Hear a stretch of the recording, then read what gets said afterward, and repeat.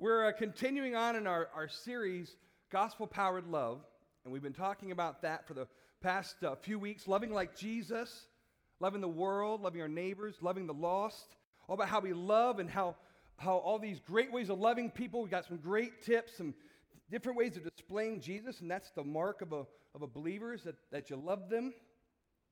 And so I don't know about you, I'm a people person. I love people, but even when you're just loving people all the time, even for Jesus, it gets kind of exhausting. Am I right? I mean, it's tiring, and they don't always respond how you want them to respond. Sometimes they're not appreciative of your love at all, and it's just exhausting. You got to deal with all their different things, and so some days I just don't want to, and I'm like, haven't I done enough today, God? I don't want to love any more people. You ever feel that way? So let me paint a typical day. So this is how it starts for me. I'm in bed in the middle of the night. And all of a sudden, sometime in the middle of the night, my youngest, Oliver, comes padding in the room, and then, he lays up next to me and, wants my body heat or something. So he's just all there, and, you can't really, turn and get comfortable because you don't want to wake him up. It's not too bad. I just turn away from him, and he cuddles up, and that's not too bad. But then Archer comes in a couple hours later, and then he gets on the other side of that little space between me and the edge of the bed. And so now I've got two, and now it's like you're just laying there like, I can't move. I love them. I do. I really do love them. I just want sleep. And so it starts there, and then I get, in my car, I'm going to work, and on the way to work, someone cuts you off, right? And of course, you probably all respond like I do. I go, no, please, after you. Go on ahead. You got to get there first. It's okay, and that's just how you have to respond, right? And then I get to work, and there's a coworker there, and she always talks, stories about what's going on in her life, and if I'm honest, I'm just not interested. But I feel like I have to listen. That's what you're supposed to do. And so always talking about something that's I don't know. And then I get a voicemail when I'm at work, and I'm on my way home, and I listen to it. And it's someone from my small group. I love my small group. But somebody needs help moving, and it's like, yeah, let's go help. We should probably do that. And we just moved 6 months ago, but let's love the people, right? And I drive into my driveway, and my neighbor's outside, and he wants to tell me that story about the glory days of high school football where they made this big pass, and I listen again, and I listen mostly because I want to be able to tell him about Jesus later, and I just think, is that how it's supposed to be? I'm not sure that's how it's supposed to be, but you know what? I'm going to go inside. My wife is going to love me. She's going to give me some attention. Now it's time to get some attention. And so I go in, and the kids are going berserk. All three of them are going crazy. She's like, can you play with them so I can finish dinner? And of course, one of them runs up, jumps up, starts screaming in my ear about whatever. And then so that's okay, I can't focus on that because another one comes running and plows into my gut. And so it's like, yeah, Daddy's home. And I'm excited, but I can't really focus on it because there's a third one unaccounted for. And so I'm just looking around, just waiting for the next thing to happen. And we call him the monkey. He drops on me from the ceiling fan and tumbles, and we all go tumbling to the ground. Of course, I say, oh, you precious little angels. Let me tell you how Jesus loves you. It's just hard. People they're pulling in all these different directions. And if I'm honest, I want to do it. I want to be propelled outward. But I'm not always sure it's gospel-powered love. So can I be honest here? Is this a safe place? Is this a safe place? Okay. Well, I have a friend. I really have nothing in common with this friend. But I hang out with him basically because I want to say I was a good friend like Jesus. Is that nuts? I have a friend that they're married, and I really care about this couple. But it seemed like I was the only person that would talk to about what's going on in their marriage.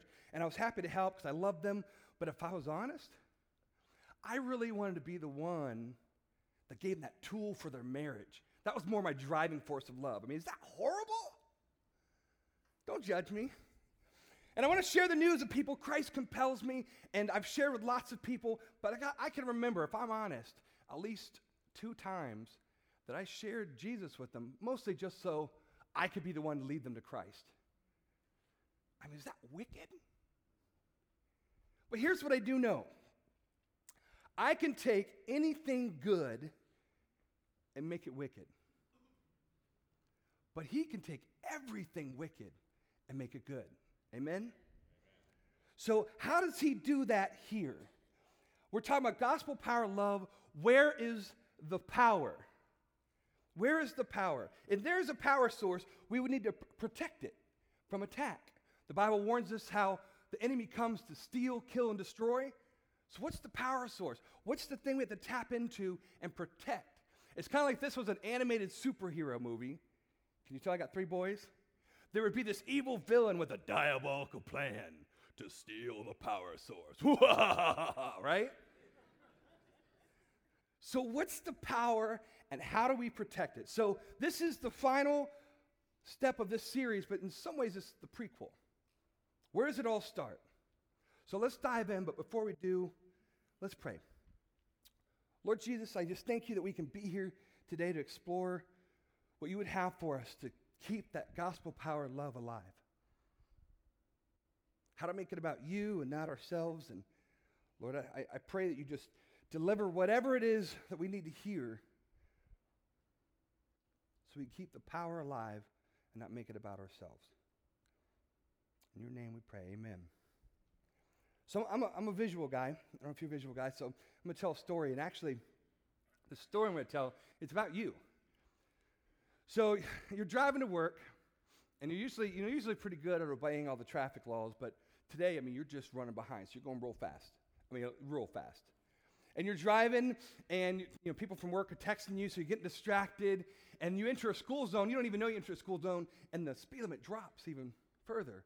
So now you're going extremely fast, and next thing you know, to your horror, you hit a kid in a crosswalk in a school zone, going like way, way over the limit. This is terrible. This is bad. You feel bad for the kid, and they're like, how could you do this? Totally irresponsible. They take you off to jail. And so you're sitting in the jail cell, awaiting for trial, and word gets out that the kid didn't make it. You feel horrible, right? You didn't mean to do this, and you're thinking, well, I'm basically a good person, and everything's going to come down to this one moment. My life is going to be defined by this one thing. And so you're just real nervous heading to court, and you get to court, and you're sitting there, and the bailiff says, all rise. And you look at the door of the judge's chambers, opens up, and the judge walks out. And you're like, oh, boy, this is my lucky day. Because the judge on duty today is your dad. And you say, how did I get so lucky? My dad is on duty. He always has a plan. He'll figure something out.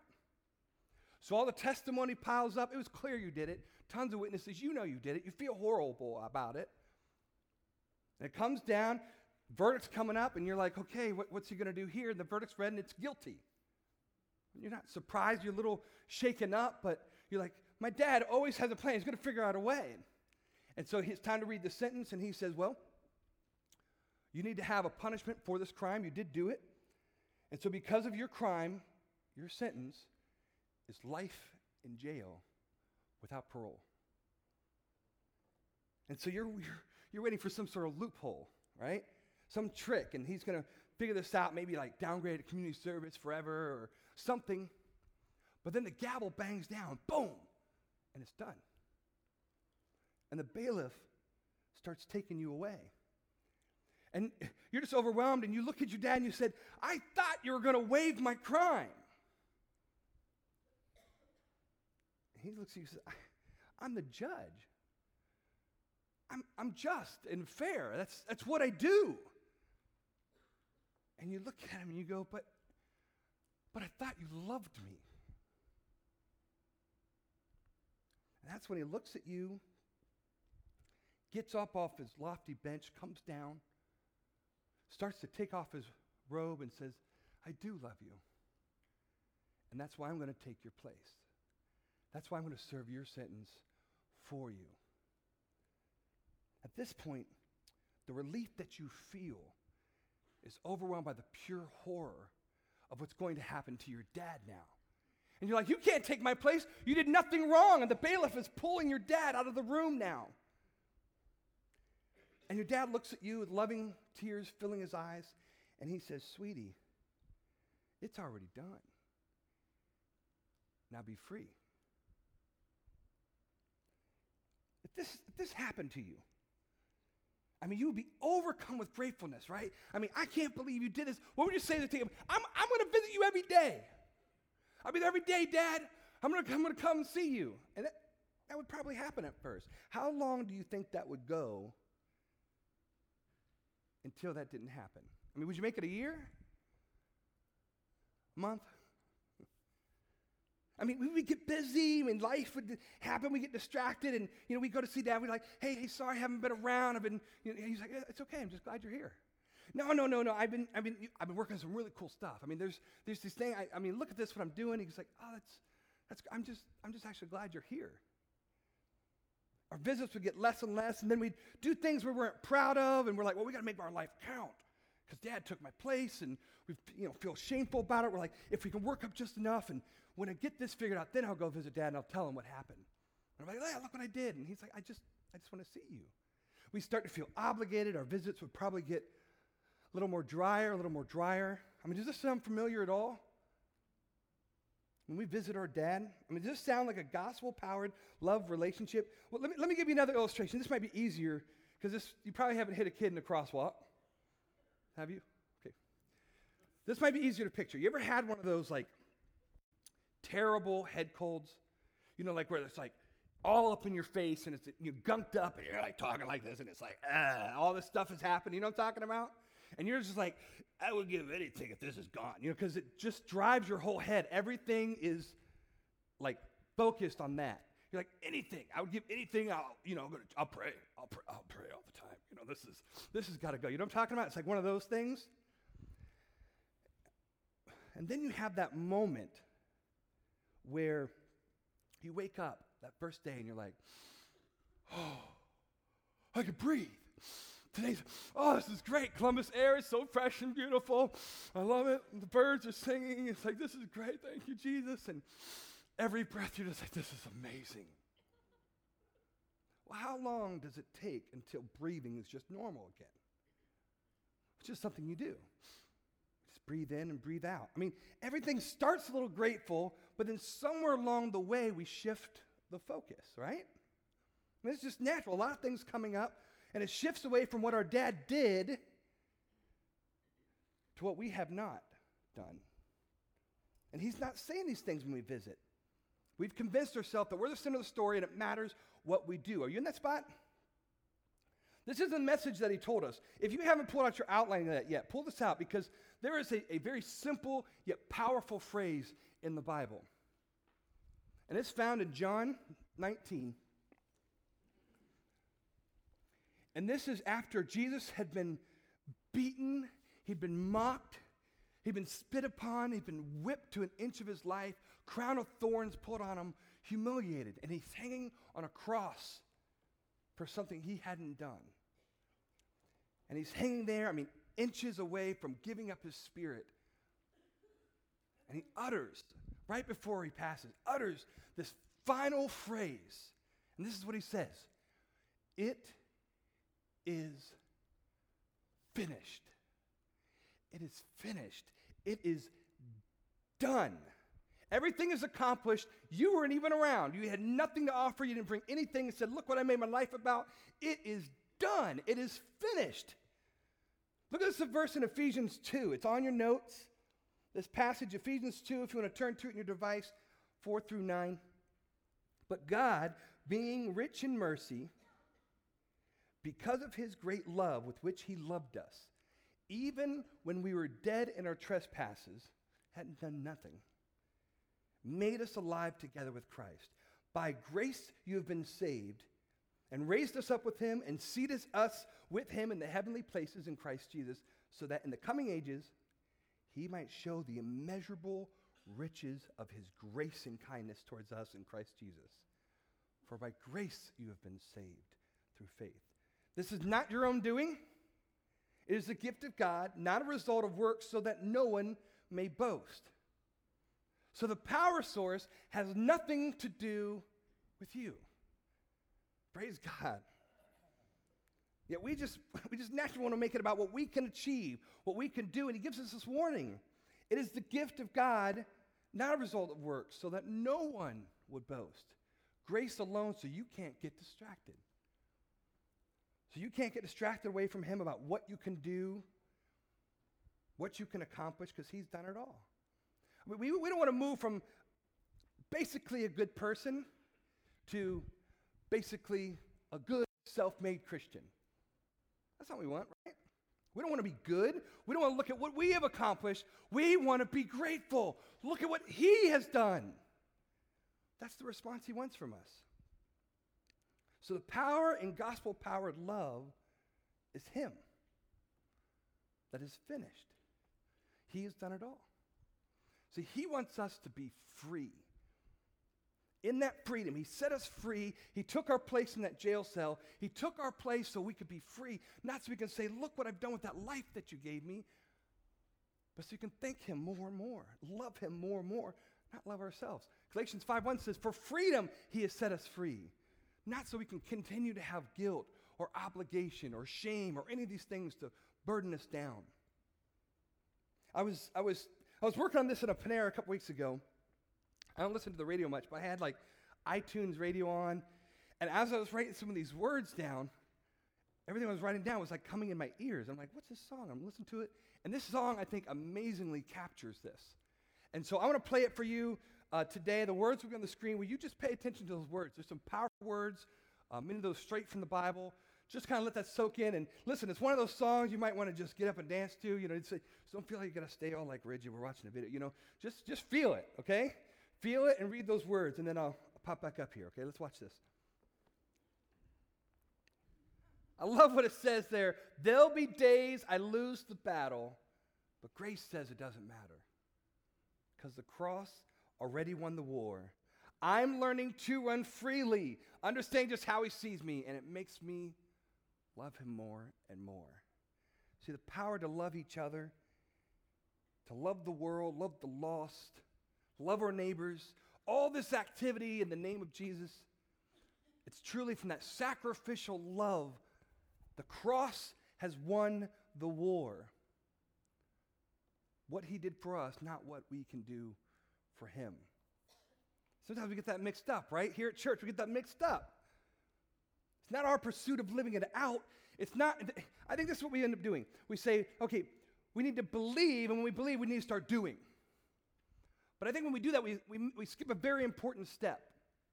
See, it's believe, live freely, and then out of that gratefulness, out of that impact, then do. But see, if we just believe and start going, well, we might just leave what we believe. Instead of letting it sink in and saying, if he's done it all, if he's done everything, and I'm free, there's nothing I have to do. No, nothing. Well, let me do.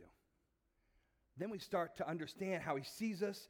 Otherwise, that power source is gone if we just start running and doing. See, I believe extreme gratefulness, it does propel us to want to do something, right? I mean, if we really get it. I mean, picture us back at that jail cell. Hey, Dad, thanks for everything you did. This is so good. Hey, what can I do?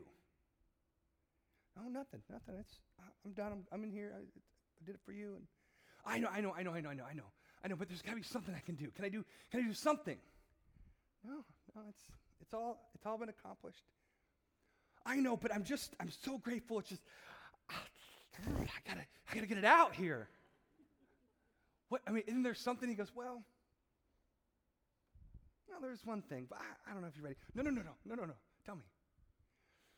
Well, all right. Well, you know that I love you, right? Oh yeah. And you know that I gave up everything because of you, right? Oh, yeah. Well, I didn't just do it for you. See, I did it for everybody. And I need them to know.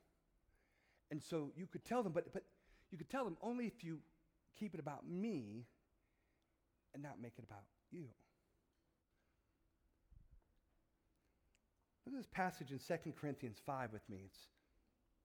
It's 2 Corinthians 5, 18 through 20. All this is from God, who through Christ reconciled us to himself and gave us the ministry of reconciliation. That is, in Christ, God was reconciling the world to himself, not counting their trespasses against them, and entrusting to us the message of reconciliation. Therefore, we are ambassadors for Christ, God making his appeal through us. So we implore you on behalf of Christ, be reconciled to God. See, we've been entrusted to carry the message. So if you want to do something out of gratefulness, deliver the message. Now, that's different than being the deliverer, right? He's the deliverer. We just deliver the message out of gratefulness. What can we do? He says, well, carry this message because those reconciled to God represent Christ. See, our life represents Christ. Our life. What he's done for us is our ministry, not the actions that we do. We have a ministry of reconciliation. The fact that we were once here and now we're here, that is our ministry. Not all the actions that go after the fact. Does that make sense? I was talking to a friend. I was telling him about, hey, what our father has done, and he's a good brother. And I said, if your dad took your place, wouldn't you want to tell everyone? And his answer surprised me. He's like, no. I'm like, what? Because he said, then I would have to tell them what I had done. That makes sense. So God, he uses our story, our mess, our sin, not our perfection. I mean, the impact of my life isn't walking around like a religious know-it-all. The time, look what I do. You know what I'm talking about, right? Sorry if I offended you if you're here. It's not about living hypocritical. It's not because I appear perfect in my words and my action. It's from the messy junk that I had that I represent Christ. It's my story of here's where I was without him and I couldn't do anything except for him. That is the message of reconciliation. What he's doing through me. Your mess shows off his love. And this culture, we use that word sin, it's just getting more and more tricky, right? No one likes to talk about the sin, not even us, Christians. But sacrificial love needs something to replace. So we can't have grace if we don't have sin. We can't talk about grace if we don't talk about our sin. It's not appealing to anybody. We don't live out that message of reconciliation. Say, just look how good God is. Well, what's he good? He's good because I'm grateful for what he's done for me. That make sense? It's hard. It's scary to talk about your mess and your junk and all what's going on in your life. But here's what I do know. Look at 2 Timothy 1, 7 and 8. Powerful. This powerful passage. I would commit this to memory. For God gave us a spirit, not of fear. Not of fear, but of power, love, and self-control. Therefore, do not be ashamed of the testimony about our Lord. See, gospel power love is fueled by the sacrifice in our place. We have to share that. That's our ministry. I had a spot where I couldn't get out. I was there. I was charged with life in jail. Here's where I was. Here's what I did. I hit a kid or whatever it is. This is what I've done. I had no other way except for Christ, what he did in my place. And now I know what love is. Now I know what gratefulness is. Now I know what grace is. What I couldn't accomplish on my own, it is finished. Now I'm free. That freedom allows the power of the gospel to flow. So don't be surprised. If the more and more you think about this, more and more you dwell on this, more and more you believe this, it's going to make you want to do. Not to be good, but to be grateful. And I had a friend ask me this recently. They said, it seems like they've been challenging us a lot at church to it's been heavy on serve, serve, you need to give, you need to do these things. And the pastoral team here knows the response to participate is an indicator. Yes, I'm free, but can I? Yes, I'm free, but can I? And if we're not doing that, if we don't say, out of this overflow, I don't know what else to do. Can I participate? Can I give? Can I serve? What can I do? I got to do something. That's all done. But Let's live out this ministry of this reconciliation. So stepping into it is sometimes the best thing that helps us confirm what we believe too. We don't want to twist it around. We don't make it about what we can accomplish, but we need to step into it and say, I believe what he did, and I want to respond. I want to do something about it. You know, I get saddened sometimes when I don't see the overflow. You know, you have your friends and you're just like, you say you believe this, but come on. I mean, if you're grateful, I can breathe better. This is amazing. Something will change, right? I get sad when I hear about, you know, we don't have enough ministry workers to teach children about Jesus here. Like, oh man, we don't have enough people to overflow. What can I do? Or we talk about the giving and the budget and things are down. It's like, are we living out of this overflow? Are we saying, I'm so grateful. What can I do? Serve, can I give? Can I jump on the Serve Fest? What we're doing, not because I'm obligated, not because I have to, not because I got to earn something, but man, is there anything I can do, Lord? What can I?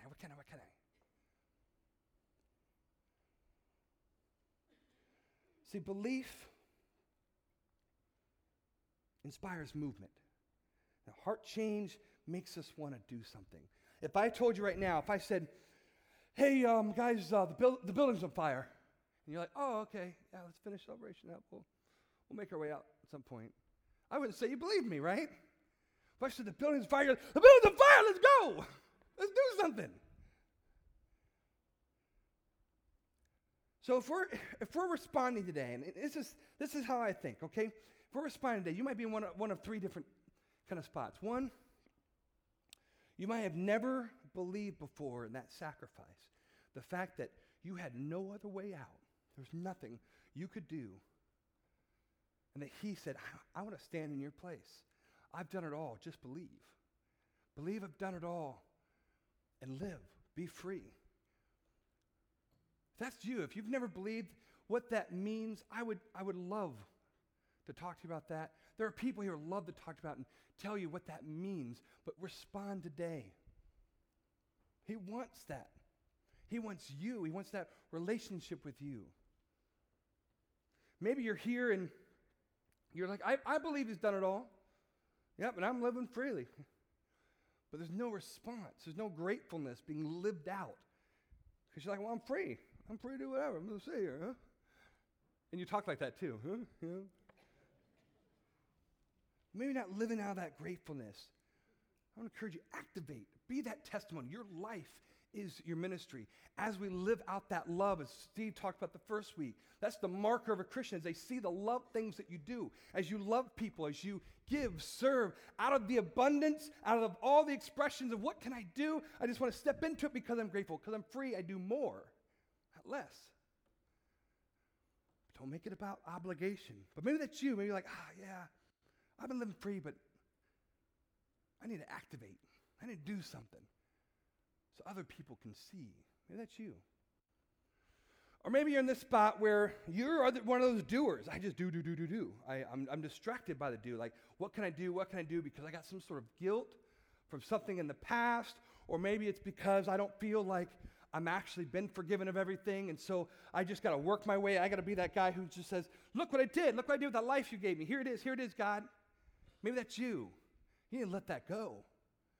You need to let that go because you've forgotten what it's all about, and it's all about him. Not what you can do. You're free.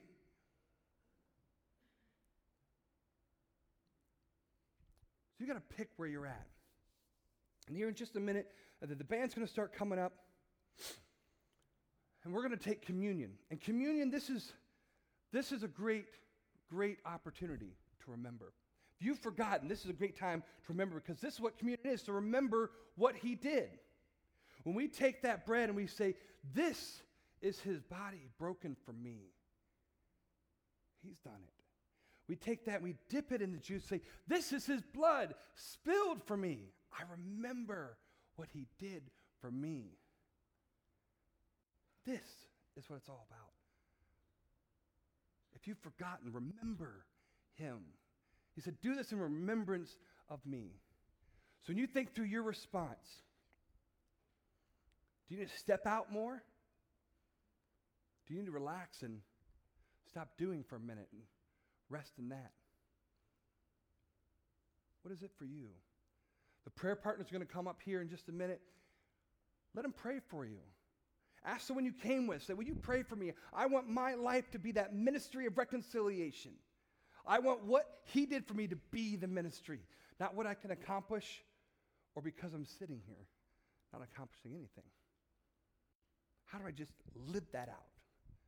Will you ask someone to pray for you? Say, Lord, what is it for me? What is it for me? As we continue on in celebration. And then whenever you're ready, I'm going to pray for us. Whenever you're ready, come up, take communion, and remember. Let's pray. Jesus, I just thank you that you're in control of this all. And it just seems hard that we're trying to find some sort of balance. And Lord, we don't want to be about balance of just doing enough or not doing enough. Help us to see that you have done it all. And you want us to live free. Help that sink deeper in our hearts and to understand what that means so that when we want to respond, we say, Lord, can I? That you would show us exactly what that means. If we made it about something else, Lord, forgive us. Or we're going to lay that at your feet and say, it's yours, God. It's about you and not all the things I've made it to be. You sacrificed everything on a cross for us. Let that love hit us, impact us, so the gratefulness flows. That gratefulness flows out of us, and we can be entrusted with that message, and that other people might know your name because you're evident in our life. Help us to be more open with our sin and what you've taken us out of, the darkness to the light, so more people would know your name. We praise you, ask you, guide us now.